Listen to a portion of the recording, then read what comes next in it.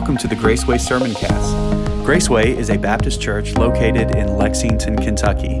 We have a heart for God and a deep love for people.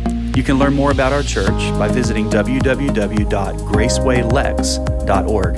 Now, here's this week's message. Today's topic we're looking at as we kind of wrap everything up. We have looked at all kinds of things as it relates to the theology of the gospel, right? We looked at why it was necessary. Why is the gospel necessary? Because we're sinners.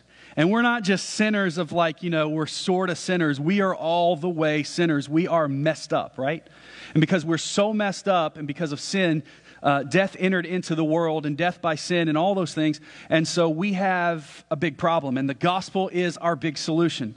That God loved us enough to send his son so that we could have eternal life with him. We don't deserve it. None of us deserve it. If you think you deserve it, you don't. Get in the Word and see how much we don't deserve it, but how good God is that he makes salvation available. So as we close out this opening act of the book of Romans today, we're going to look at the love of God which made the gospel available. What we've been looking at up until this point is why we need the gospel. Why we needed it, but now we're going to see what made the gospel available. J. Vernon McGee, one of my favorite commentators, said this: the greatest and finest exposition of the love of God in the entire Bible is the text that we're going to be looking at this morning in Romans chapter 5, verses 6 through 21. It is the greatest and finest exposition of the love of God in the entire Bible.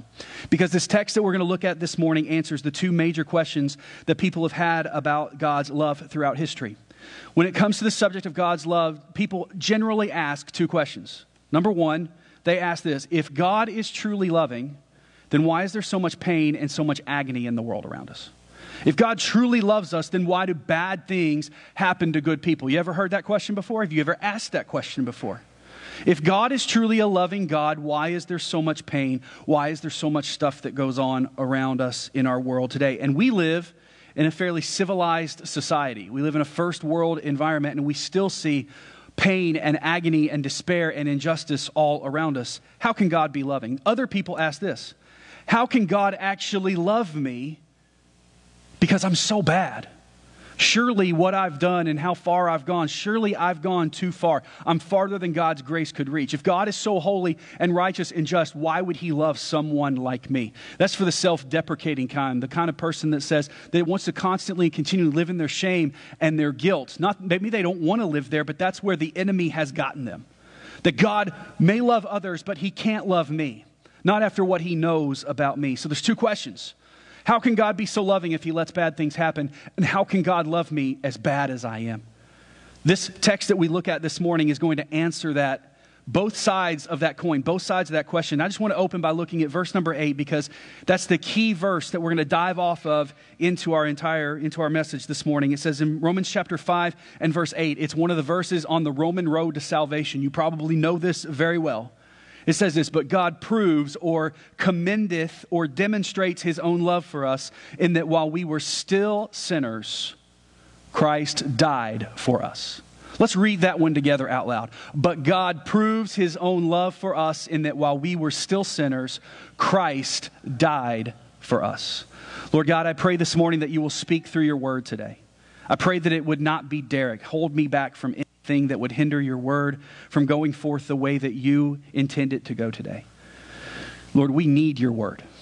Just like we need food, just like we need water, just like we need air in our lungs, we need your word. I pray that you would feed us, and I pray that you would speak to us this morning, that you would convict us where conviction is necessary, Lord. Speak this morning to us. We wait to hear from you. In Jesus' name we pray. Amen. So this morning, what we see is a shift kind of in the focus. As we close out this first act, this opening act of the book of Romans, we see a shift in focus. We've been looking through chapters 1 all the way through 4 at why we need the gospel. Now we see, as we close out this opening act, we see why God gave us the gospel. It answers that question: if I'm so bad, why would God love me enough? And that is because simply he chose to love us. He chose to love us, and he has shown us his love. The gospel exists because without it we're hopeless. The gospel exists because we are sinners and we have to be brought near to God through Jesus Christ. I can't get there on my own. We've all looked at why we need the gospel, but today let's look at what makes it available, why God gives us the gospel, and that's because he loves us. John 3:16 is one of the most famous verses in all the Bible.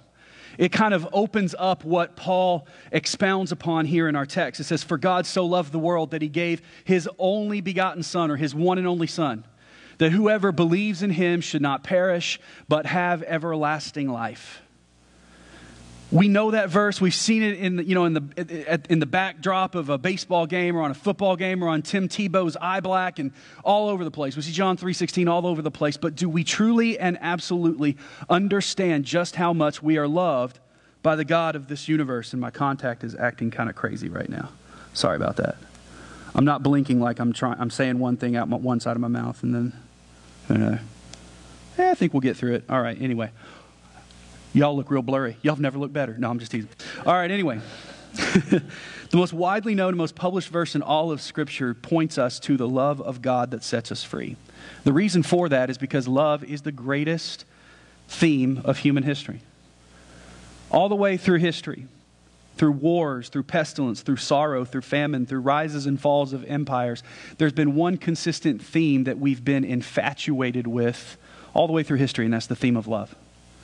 You could drain forests of all of their trees with all the paper that has been used over the years to pen poems and to pen novels and to pen books and to pen songs about the subject of love. You could fill a playlist that would play until all of us died in here with all the songs that have been written about love. People have studied love, they've run from love, they've embraced love, they've tried to figure love out, and you would think that as great students as we are as human beings of the subject of love, we would have at least gained some sort of mastery of the subject, but yet we still live in a time and in a culture where love is craved, people are desperate for love, they can't find it, they can't figure it out, it's revered, it's celebrated, but so few actually feel as though they have found it, the real thing. See, centuries of infatuation with love have only left us still searching for the greatest love of all. And it doesn't matter how great of a love relationship that you think you have. I think Stacy's got it pretty good with me. Let me switch that around. I think I've got it pretty good with Stacy. Did I say that was a Freudian slip right there, I think? All right. Got it pretty good with my family. But human love lets down, doesn't it? Human love falls short sometimes. And what I meant was, Stacy's got it pretty good with me, but I will let her down at times. It always happens. God never lets us down. We always are searching for that complete love that never fails us. And if we look at it outside of God, we won't find it. We won't find it. This is where Romans 5 shines that light into the darkness, that God proves his love for us. We're still searching for the greatest love of all. Human beings are still searching for the greatest love of all. I know right now, Whitney Houston just popped in your head and you're singing the greatest love of all right now, right? Remember what that song says? The greatest love of all is happening to me. Learning to love myself is the greatest love of all. What a bunch of junk, man. I ain't gonna love. That's the last person I'm gonna love because I know how bad I is, right? Right? The greatest love of all comes from the greatest lover of all, and that is our God. So this morning I want to look at the fact that his love is far greater and a far different substance than any other love we will ever know anywhere else. And first of all, God's love is great because God's love is unconditional. God's love for us is great because God's love is unconditional. This is one of the most miraculous doctrines of God, that he is loving and that his love never fails, that it is unconditional for us.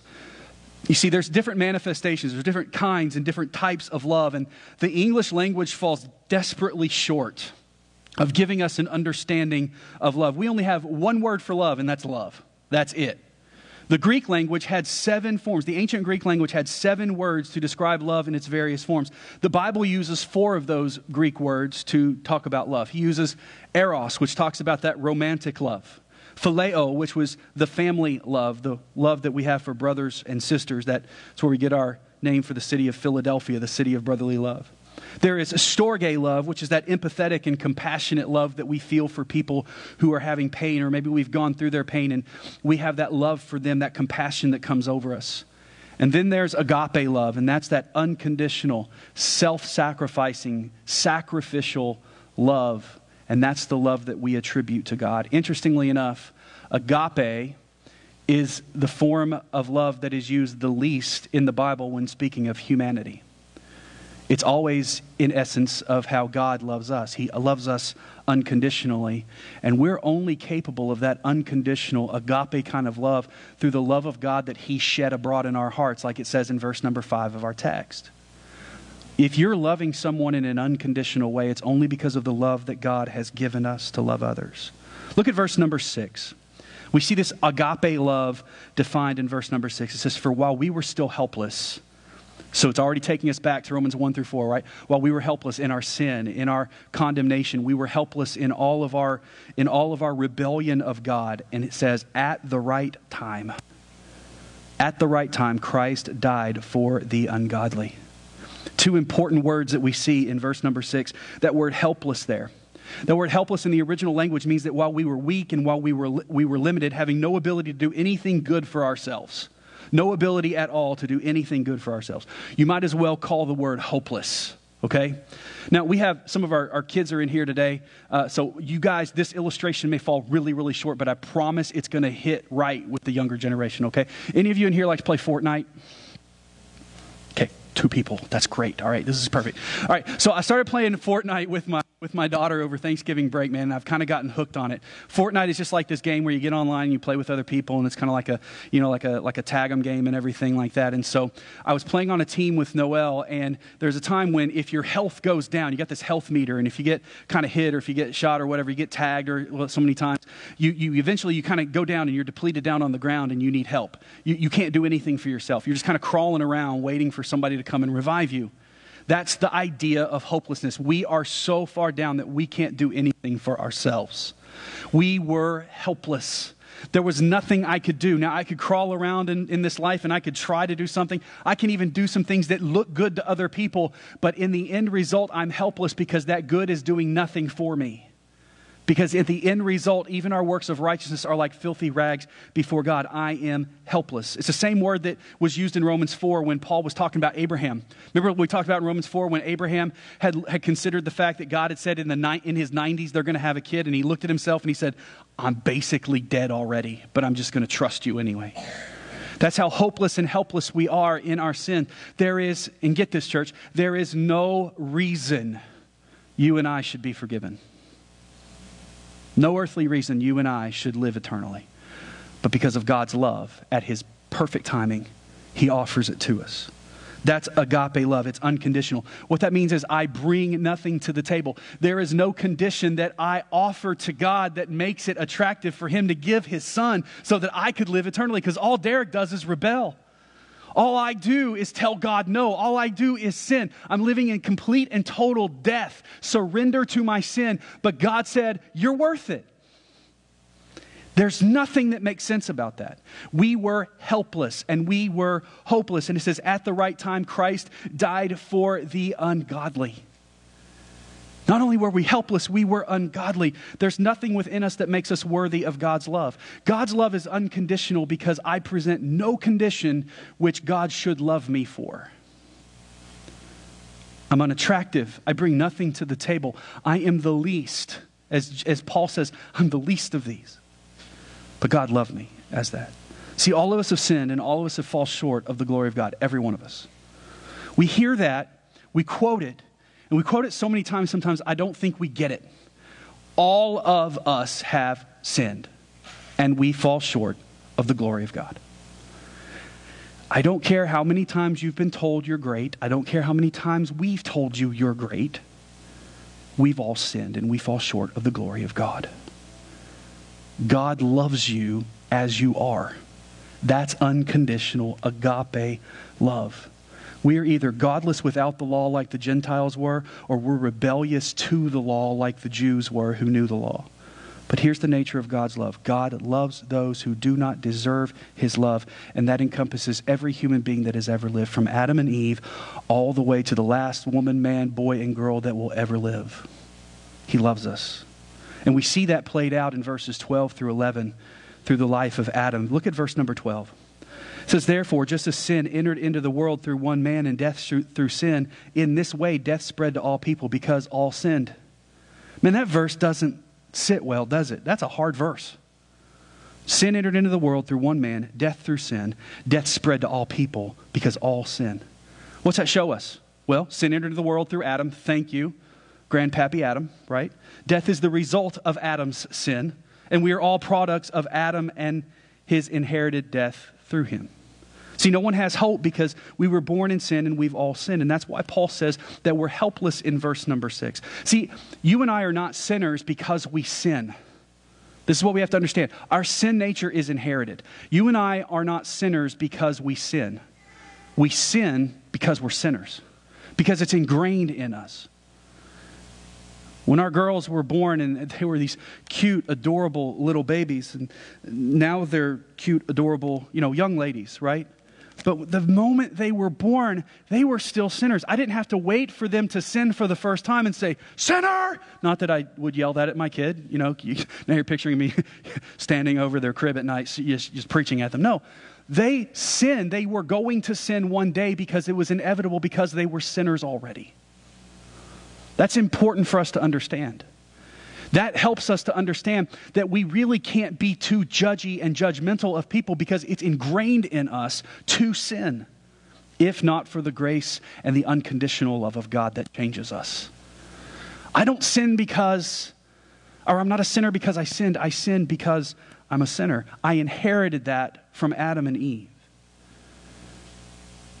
And so that helps us understand a little bit that we are unconditional. We are unconditionally loved because God loves us helpless and ungodly, and as hopeless as we are, He loved us enough. And that's why, number 2, God's love is not only unconditional, it just is unreasonable.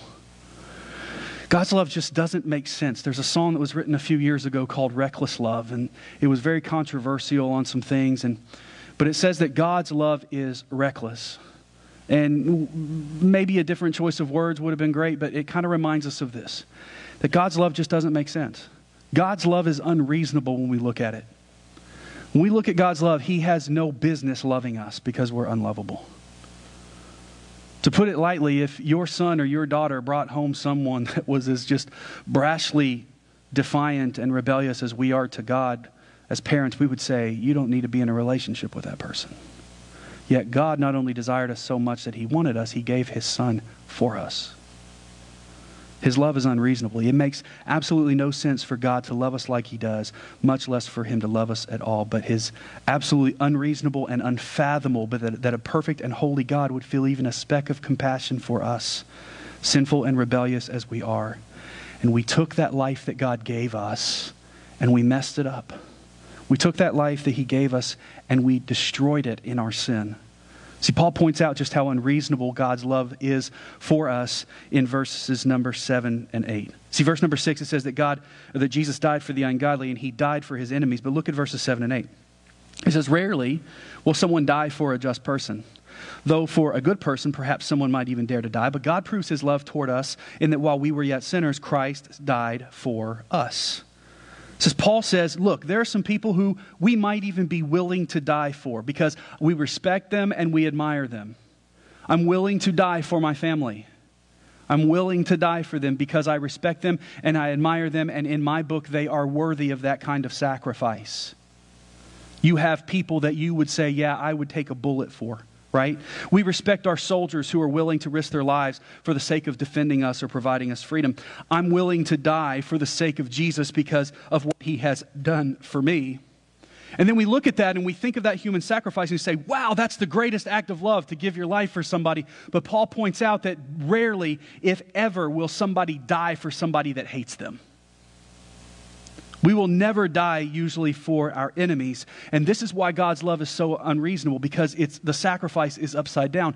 God died for us, rebellious as we are. Verse number 8 tells us that God's love looks a little crazy because He died for us while we were sinners. We look at that verse and say, well, we were sinners, we were helpless, and we needed Him. We were a poor little wandering sheep. But the question is, why were we wandering? Because we wandered. We were sinners. Sin sets us at enmity with God according to God's law. We're not just sinners, poor and helpless. We are enemies of God. How many of you like superhero movies or comics or stories? You love the hero stories, right? Any hero movie, right? You know, Marvel and Star Wars and the comic books and all that stuff has given us some great hero stories, right? What is one common denominator of every heroic story? The hero always sacrifices or puts themselves on the line for someone who is worthy of it, right? Or someone who is innocent.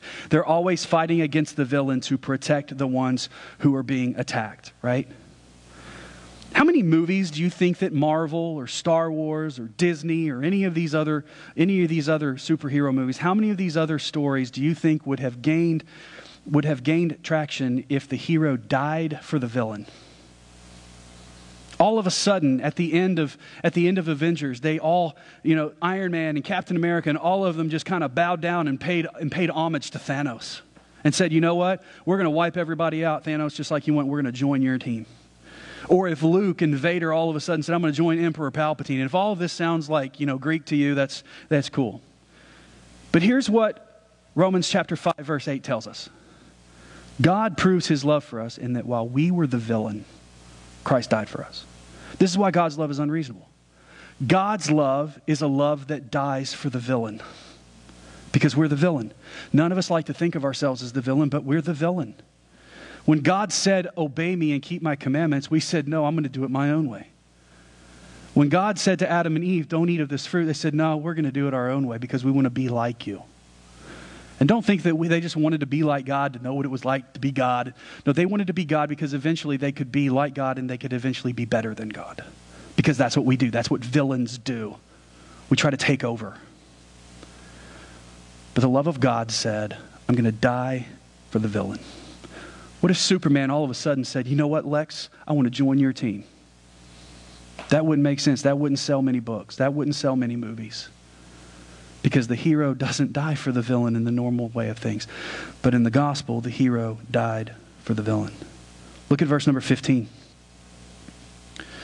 God not only redeems the villains, but he gives the villains more than we could ever ask or think. In verse number 15, it says, the gift of God is not like the trespass or the wrongdoing that we did. For if by one man's trespass the many died, how much more have the grace of God and the gift which comes through the grace of the one man, Jesus Christ, the superhero, overflowed to the many. And the gift is not like the one man's sin, because from one man's sin came the judgment resulting in condemnation, but from many trespasses came the gift, resulting in justification. If by one man's trespass death reigned through that one man, how much more will those who receive the overflow of grace and the gift of righteousness reign in life through one man, Jesus Christ? What that verse is basically saying is, the gift of God, the love of God was greater to overcome our rebellion, our villainy.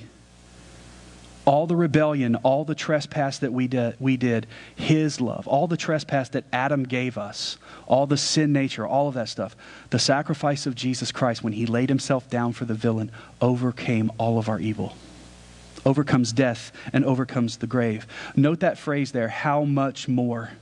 How much more? You see it several times in this passage. That means that no matter how villainous, no matter how sinful Adam and Eve and you and I could be, the grace of God, the gift of redemption and reconciliation, not only can it handle it, but it completely overwhelms it. His grace overflows. Look what it says. His grace overflows to the many. And I'm so thankful for his overflowing grace, right? Because I don't know about you, but there are days that I need grace upon grace upon grace. And his grace overflows to the many. So God's love is unconditional, and God's love is so good for us that it loves us even though we bring nothing to the table. And his love is unreasonable because the only thing we do bring to the table is villainy and rebellion. And he loves us in spite of that. And then number 3, we see that God's love is undeniable. God's love is undeniable. Romans chapter 5, verse 8 again. God proves his love for us in that while we were sinners, Christ died for us. See, God's love is undeniable, and he set this thing up that tells the whole world just how much he loves us. God's love is undeniable, number 1, because of the cross of Jesus Christ. His love for us is undeniable because of the cross of Jesus Christ. Verse 8 answers those 2 longest standing questions that we've asked about God's love through history. How does God love us if he doesn't stop the bad things that happen? And how can God love me as wretched as I am? See, the pain that we feel and the chaos that we see is the result of the clash of God's righteous design with our sinful ways. The reason we feel pain is not because God is laying out a bunch of jealous judgment on us. We feel pain because we don't walk in His righteous way. And we walk outside of His righteous road, it ends up getting us in trouble. Not trouble because He's caused the trouble, but because we brought it on ourselves. You see, in humanity's darkest hour, the light of heaven shined through. The chaos, the pain that we feel was brought on us by sin, and we did that. But in our darkest hour, the light of heaven shined through. The truth is, if I were to put pictures up on the screen this morning, I'm not going to because we got kids in here and I don't want you having to answer a bunch of questions on the way home. But if I were to put pictures on the screen, if I were to put in a picture up of the electric chair, or if I were to put a picture of a gas chamber, or a table where someone puts a lethal injection in, or if I would put a picture of a gallows or a guillotine up on the screen, that would invoke some visceral reactions from us, right? None of them would probably be good unless you're some sort of weirdo. We'd look at that and say those are instruments of death. Those are tools of death. And somebody might say, well, those are tools of justice because the only people that end up on those are people that deserve it. Okay? Death and justice. But if I were to put another symbol of death, another instrument of death, from the Roman culture back in the ancient days, if I were to put a cross up there, it invokes a different reaction, doesn't it? Like Paul said, I will glory in the cross of Christ. It invokes a different reaction, a reaction of love, of grace, of peace for so many of us. That's why part of our logo is a cross. The cross symbolizing the grace of God and that road being the way that we walk in grace. The cross, a symbol of death, an instrument of death, has now become a symbol of victory, a symbol of peace, a symbol of hope. Why? Not because the cross brought anything, but because of what happened on that cross by one person. See, the love of God has been proven to us, and the love of God is undeniable. Why should two wooden beams crossed together with nails in them be something that we still think about in 2021? Because of who died on it and what happened on it, the hope that was given to us. 2,000 years ago, the Son of God died unjustly on us. See, the truth is, if all of those symbols are an act or a symbol of justice, the just thing would be that we should be on that cross. But God took our place through Jesus Christ. He died on it because of His love for the villain. And the power of Jesus transformed that device of death into a banner of glory and a symbol of hope and deliverance. 2,000 plus years later, we still wear them around our necklaces. We still get them tattooed. We still have them as logos for our church. The cross means something totally different because of what God did on it. The cross and what Jesus did on the cross is undeniable proof of His love for us. No matter what darkness or pain we may experience or see on earth, the darkness and the pain that Christ endured on our behalf on the cross will always stand as proof that God is not distant from us, but that He put skin in the game and He paid the greatest price that we could not pay. He paid for us, for our sins. It's undeniable proof. The love of God is also undeniable because it won't be denied to anyone who wants it. It's an undeniable love because it won't be denied to anybody who wants it. See, some people don't question whether God loves us.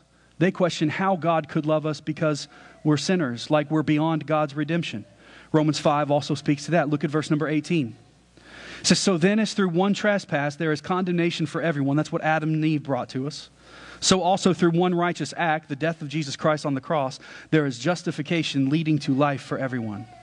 For just as through one man's disobedience the many were made sinners, so also through one man's obedience the many will be made righteous. One righteous act, one man's obedience, one act of death, the death of Jesus Christ on the cross, not a bunch of different things so that we don't get confused. Trust in Jesus Christ, the work that He did upon the cross, and we will be saved. One man, one act, one cross, one salvation. God wants salvation to be unmistakable and undeniable. And then it says it leads to life for, circle this word, for everyone. It leads to life for everyone so that many will be made righteous. See, God doesn't deny anyone who will come to Him. There's not one person in this world who, if they will come to Christ, if they will come to Him and plead the blood over their sins, that God will say, no, you're too far gone. None of us. You may be too far gone for everybody on this planet, but you're never too far gone for the one who sits on the throne in heaven. Ever. And church, we've got to start loving more like Jesus. We got to stop looking at people through the gauge of their sin. We got to stop looking at people through the gauge of their mistakes and look at them through the eyes of Jesus Christ. I'm not saying that there's not consequences. I'm not saying that that we're not careful. I'm saying this. I'm saying that no one is beyond the grace of God, because if someone out there is beyond the grace of God, you and I should be beyond it too. The love of God will not be denied to anyone who wants it. Over in Romans 10, we're told in verse number 13, it says, everyone who calls on the name of the Lord will be saved. Everyone. Doesn't matter who you are. Doesn't matter where you've been. Doesn't matter who you were with when you were there. Everyone who calls on the name of the Lord will be saved. It's a love that is undeniable because it won't be denied. And then number 4, as we end, God's love is unstoppable. God's love is unconditional, it's unreasonable, it's undeniable, but it's also unstoppable. See, God's love conquers sin. It's unstoppable. There's nothing that will put up a mountain in the way of the love of God. His love conquers every height, every valley. It crosses every sea. Just like that old song, there ain't no mountain high enough, ain't no valley low enough, ain't no river wide enough to keep me from getting to you, babe. Romans chapter 5, verse 9, look what it says. How much more then? Since we have now been justified by his blood, will we be saved through him from wrath? For while we were enemies, we were reconciled to God through the death of his Son. Then how much more, having been reconciled, will we be saved by his life? And not only that, but we also boast in God through our Lord Jesus Christ, through whom we have now received this reconciliation. It says that we're justified by his blood and that we're saved through him from wrath. Because we've been justified through the blood of Christ, we will be saved. Meaning that his blood that he shed on the cross was not just all that was needed to forgive us of our sins that we had committed, but they were also to forgive us of our sins that we will commit. That there is no sin that will be held to our account when the blood of Christ covers it. We will be saved. I love that language. We will be saved. It doesn't mean that we have been saved. It means that we are saved. I was saved from my past, I'm saved now, and I will be saved forever. God's love is unstoppable. Like an inmate on death row awaiting a device of death, we've been pardoned and set free, never to be put on trial again. That's the grace of God. That's the gospel of Jesus Christ. That's the unconditional, unreasonable, undeniable, unstoppable love of God, that while I deserved nothing but death, God took that death for me and gave me life in its place. And there is nothing and no one who can take that from me or from you. It says, through the death of his Son, we will be saved by his life. Why is it possible? Because the Son, the perfect Son, God in the flesh, died and rose again and never to die again. We serve a risen Savior, a living Savior, and that's important. Why? Because if Jesus died again, he was still under the penalty of sin, but Jesus is not under the penalty of sin. He broke the penalty, he broke the wages, he broke it all, and he lives forever, and in him we live forever. God's love conquers sin and bondage and death, not just for now, but for all eternity. And we close out by looking at verse number 20. The law came along to multiply the trespass. What he's saying here is, when God gave us the law, it was to show us just how sinful we really are. God didn't give us the law to give us a checklist to follow, because it was a checklist we were always going to fail at from the very beginning. He gave us the law to show us our need. A need that he was more than willing to meet.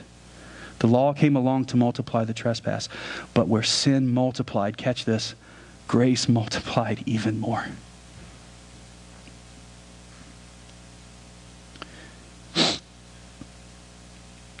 So that just as sin reigned in death, so also grace will reign through righteousness, resulting in eternal life through Jesus Christ our Lord.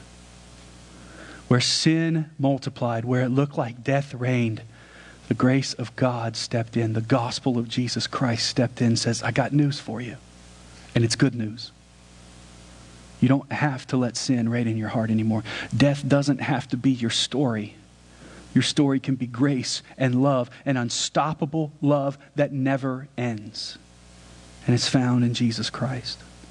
As our sins just keep mounting up, the grace of God rises to the challenge to meet, to cover, and to obliterate the sin and death. The love of God is an unstoppable force that meets every challenge that Satan or anyone else can throw its way. See, we're secure in the love of God. It's boundless, it's endless, and it's unstoppable. And it says grace will reign through righteousness, resulting in eternal life. I want to close out by throwing this quote up on the screen. It's a quote by Dr. John Phillips. Basically sums everything up right here. And you may be thinking, well, why didn't you just read this to us and let us go home? Right? Here it is. Christ giving his life for us saves us from the penalty of sin. Christ giving his life to us saves us from the power of sin, as it will one day save us from the presence of sin. God's love is unstoppable. It is undeniable. It is unreasonable. And it is unconditional. The question is, are you living in the love of God? As we close out this part of the series through the book of Romans, it all kind of comes down to this. Why do we need the gospel? Because we're sinners. And it ain't pretty. Why did we have the gospel? Because God just loves us unreasonably. Unreasonably. And there is no good reason why he should. Yet he does.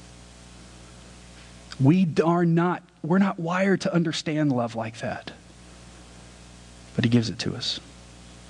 I want to close by giving you the old song, The Love of God. It says, the love of God is greater far than tongue or pen could ever tell. It goes beyond the highest star and it reaches to the lowest hell. The guilty pair bow down with care. God gave his son to win. His erring child he reconciled and pardoned from his sin. Could we with ink the ocean fill, and were the skies of parchment made, were every stalk on earth a quill, and every man a scribe by his trade, to write the love of God above, it would drain the ocean dry, nor could the scroll contain the whole, though stretched from sky to sky. O love of God, how rich and pure, how measureless and strong, it shall forevermore endure, the saints and the angels' song. As long as eternity lasts, and that's forever, the love of God will go on and on and on, keeping us, his children, in perfect peace.